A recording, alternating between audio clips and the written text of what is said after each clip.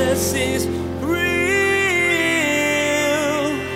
There's power in your name. We find hope when we trust in your ways. We need real. Jesus is real.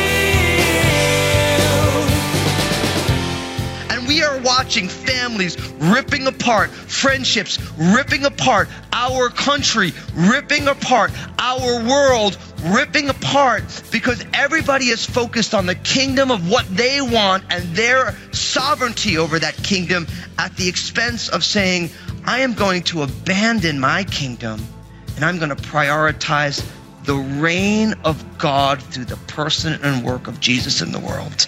You don't have to look far to see evidence of the brokenness in the world. In this edition of Jesus is Real Radio, Pastor Daniel explains that fractured relationships happen when you prioritize your own desires and plans. You'll discover that God wants you to set aside your own kingdom and look for ways to promote His plan. Things will change when you get behind the work that Jesus is doing in the world and in the lives of the people around you. Now, here's Pastor Daniel in Matthew chapter 6 as he continues his message, the need for intentionality and simplicity. Jesus is real. Matthew 6, verse 33. But seek first the kingdom of God and His righteousness, and all these things shall be added to you. Therefore, do not worry about tomorrow, for tomorrow will worry about its own things. Sufficient for the day is its own trouble. Now I'm going to read that again, because when you only have 2 verses there, you can read it and yawn and move on. I'm going to read it again. This is important here. Look what it says. But seek first the kingdom of God and His righteousness, and all these things shall be added to you. Therefore, do not worry about tomorrow, for tomorrow will worry about its own things.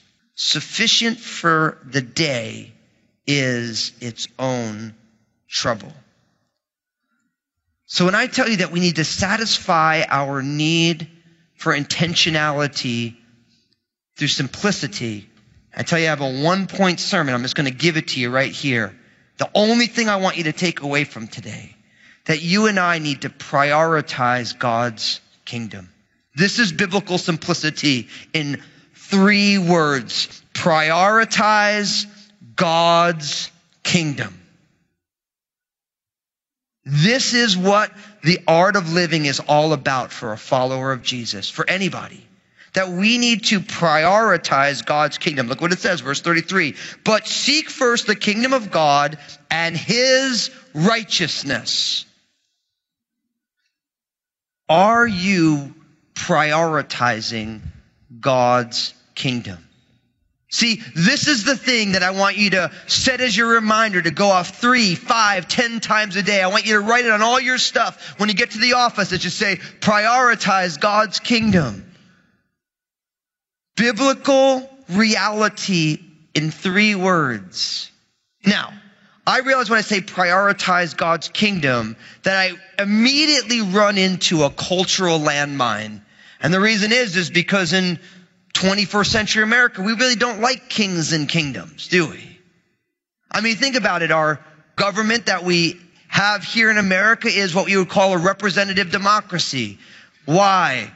Because you don't want to give all the power to one person, right? So you have a separation of powers so that all of the cards are not held by one person. And we like that. Why? Because then one person's knuckleheaded decisions doesn't ruin everything. So we have the separation of powers, right? Of course, you have the problem with if all 3 of the departments that have powers are knuckleheads, then all bets are off. But that's a whole other discussion for another day.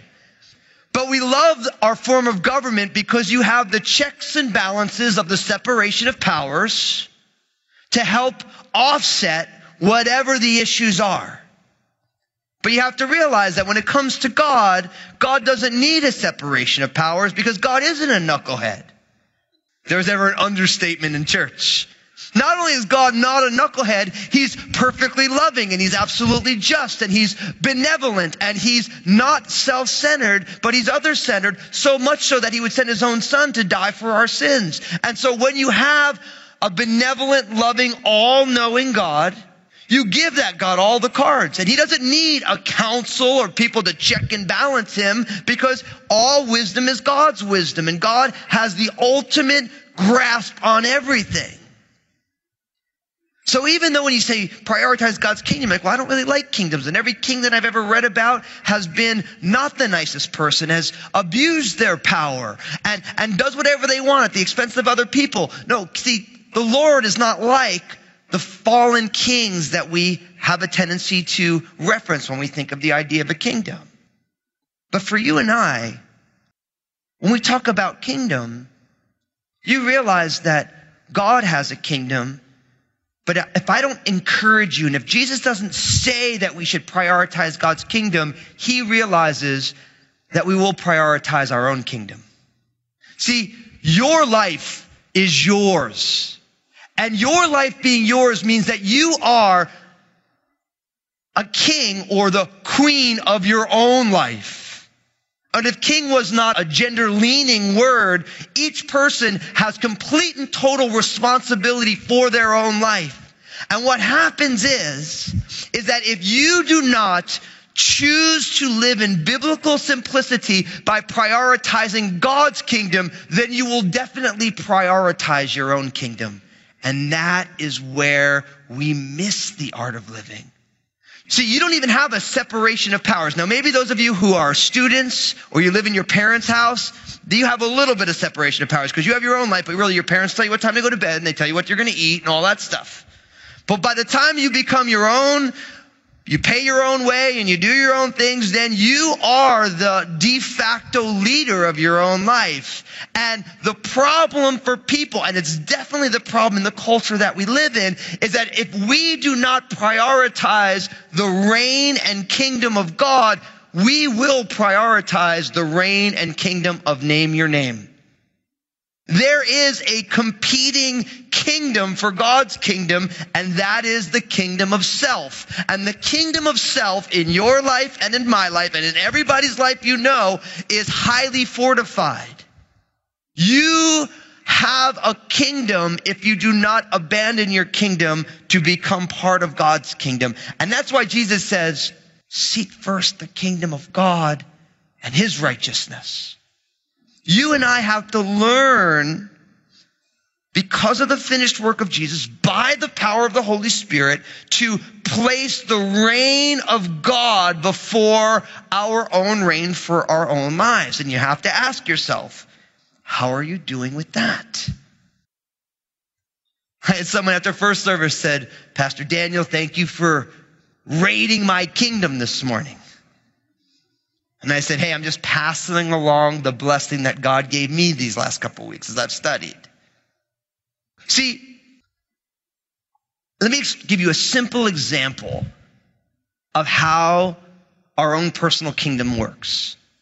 Now, each one of us, right, we have music preferences. Somebody like, you hear Billy Ray Cyrus, you're like, oh yeah. You hear Miley Cyrus, you're like, maybe not. Right? You hear the new Adele single, you're like, yeah. Someone's like, look, it's really just for me, it's about Frank Sinatra. Right? Everyone has their own thing that they like, right? Now you put everybody together in church, and then what you end up getting is you end up getting thousands of music preferences for church. And then as a church family, we want to find out how everyone's doing, so we do a survey, right?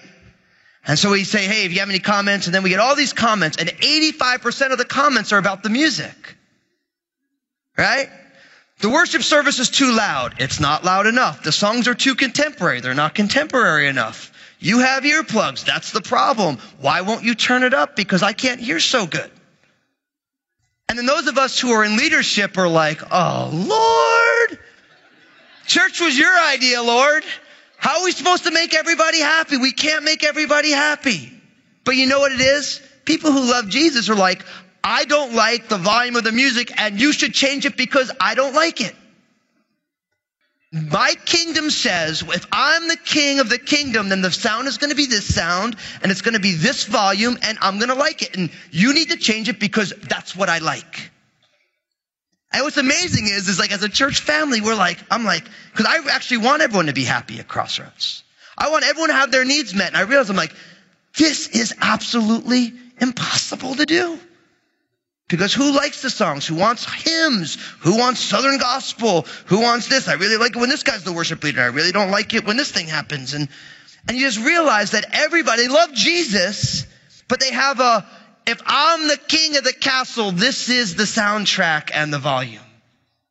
Everyone's kind of chuckling. You feel bad for me. You should feel bad. You got to pray for me. I'm in therapy over that survey. I'm telling you. I'm just like, but what happens is when you're focused on your own kingdom, like, I can't believe the worship leader was wearing a hat. You shouldn't pray with a hat on. And I really can't worship with the music so quiet, loud, fast, slow, And when you're focused on your own kingdom, that's what you get.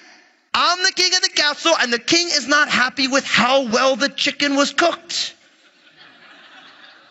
But when you're focused on God's kingdom, you realize, Lord, it doesn't flippin' matter about the music style. You're glorious. And Lord, I may not like the music, but I like you. And if it helps to reach people and it's about you, what's the problem? But amen. So I'm like, go on, Fusco. Get it rolling. But what happens is when we focus on ourselves and our preferences become ultimate things. But when we focus on God's kingdom, we say, Lord, I'm just here to worship. It doesn't matter if it sounds good or not, if it's my favorite, if I have to stick earplugs in, or if I have to turn up my hearing aid so I can hear more. It doesn't matter because, Lord, you are Lord, and we are stepping into your kingdom by praising you because that's what you do when a king comes to town. But that's just like one example of the kingdom of self that happens in our own hearts. But then you personalize it down, not from Crossroads and the music, but you personalize it down to your own life. And the problem is that when the kingdom of self reigns in your world, then every single relationship gets fractured if they are not servants of your kingdom. And we are watching families ripping apart, friendships ripping apart, our country ripping apart, our world ripping apart because everybody is focused on the kingdom of what they want and their sovereignty over that kingdom at the expense of saying, I am going to abandon my kingdom and I'm going to prioritize the reign of God through the person and work of Jesus in the world. Now listen, I'm not preaching down on anybody. Like, I'm living this too. I got my own little fiefdom in my own heart that God is like, Daniel, no. That's just all, that's you wanting to be the sovereign of your own life, but I got purposes and plans. And I want you to realize and live in more deeply, more profoundly, more passionately into my kingdom in the world. Because notice what happens. It says, but seek the kingdom of God and his righteousness. Now, you got to realize that. Whoever the king is, the king makes the rules and the laws for how the world is going to be. And when God's kingdom is at the center, then his righteousness is at the center. And that word righteousness, it pertains to everything that is truly right and good. It's the way things ought to be. And for you and I, the art of living, we live according to whatever values we bring to the table. But when we prioritize God's kingdom over our own kingdom, when it's our own, when we're the king of our own little castle, then we define our values based on whatever we want. But when God's kingdom gets the priority, then his righteousness becomes the driving ethics for our lives. And what happens is when we prioritize God's kingdom, then God teaches us by his own actions how we're supposed to live and move and have our being. You realize that based on a certain belief structure, some people think they gave God service by blowing themselves up and hurting hundreds of people. But I'm here to tell you, that is not God's kingdom priority. It is not. And this is why as a church, we're more committed than ever to bringing the gospel cross-culturally, because when God's kingdom takes center place because of Jesus, then his righteousness, the way that God functions with self-sacrificial love and mercy, with grace and kindness and forgiveness, that becomes the driving ethic of our lives. But whoever is the king declares the laws and the values. And if you keep yourself as the king of your life, then your ethics and values, how you live and move in the world, is going to reflect that. But if you prioritize God's kingdom, then you also prioritize God's way of doing things. And if you ever wonder what God's way of doing things is, all you have to do is look at the cross. Through the eyes of faith, not this cross, this representation, but the cross of Calvary, where God said in action, humanity is broken, but I love it. And I am not willing to see those who are lost stay lost, but I want to bring them back. And the only way to do it is for someone to pay the price of all the rebellion. And I'm going to give it to my son instead of giving it to them, because they can't handle it. It would take eternity. That's the ethics of God's kingdom. And that's what we need in a world that is so broken. But I ask you, are you prioritizing God's kingdom and his righteousness? Now, I want to speak for a second to those of you who've been walking with Jesus for a long time. That's one of the things I love about the Crossroads family, because we really want Crossroads to be the kind of place where there's people here who've been walking with the Lord for decades, half century. And this is their church, and they can grow and be deepened and discipled and use their gifts. And then there's other people here. You're here, you're like, I don't even believe in Jesus, but I'm kind of checking it out. And I just kind of came. My friend invited me, or I've been coming, checking it out. And we love that we have a church that's like that. And with our music decisions, we try and reach as many people as possible. We realize can't get everybody in there. We could do really quiet songs that are in King James language, and that's really cool for a certain percentage. And other people are like, I don't understand what's that old music about. For those of you who've been walking with Jesus for a long time, if you've been in church for a long time, you have the tendency to think, because of my time served and my profound attendance, that I do prioritize God's kingdom. I'm here to tell you, don't make that mistake. Because the Pharisees in Jesus' day thought that they had it right because they were so committed. And they were the ones who had Jesus crucified. Now, I'm not saying that everyone who's been walking with Jesus along the Crossroads is a Pharisee. Far from it. But make sure that if you prioritize God's kingdom, see what happens for people who love Jesus and have been in church for a long time, your whole social context becomes other believers. The family becomes so strong, which is beautiful, but at the same time, are you investing in the lives of people who don't yet know Jesus? Are you so consumed with church relationships that you don't know your new neighbor? There was a time when your new neighbor would come and you'd go and you'd meet them and you'd bring them cookies and you'd get to know them, and you didn't mind that they were super messy, because you're like, look, man, I was just like that not so long ago. But then time goes on and you find yourself completely isolated from non-believers.